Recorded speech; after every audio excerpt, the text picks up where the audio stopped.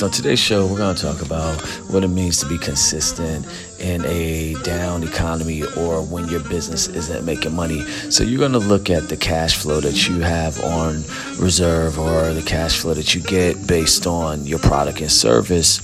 And then you're going to leverage that in the meantime, in between time, while the economy is doing what it does. You are going to continue to grow your business based on this.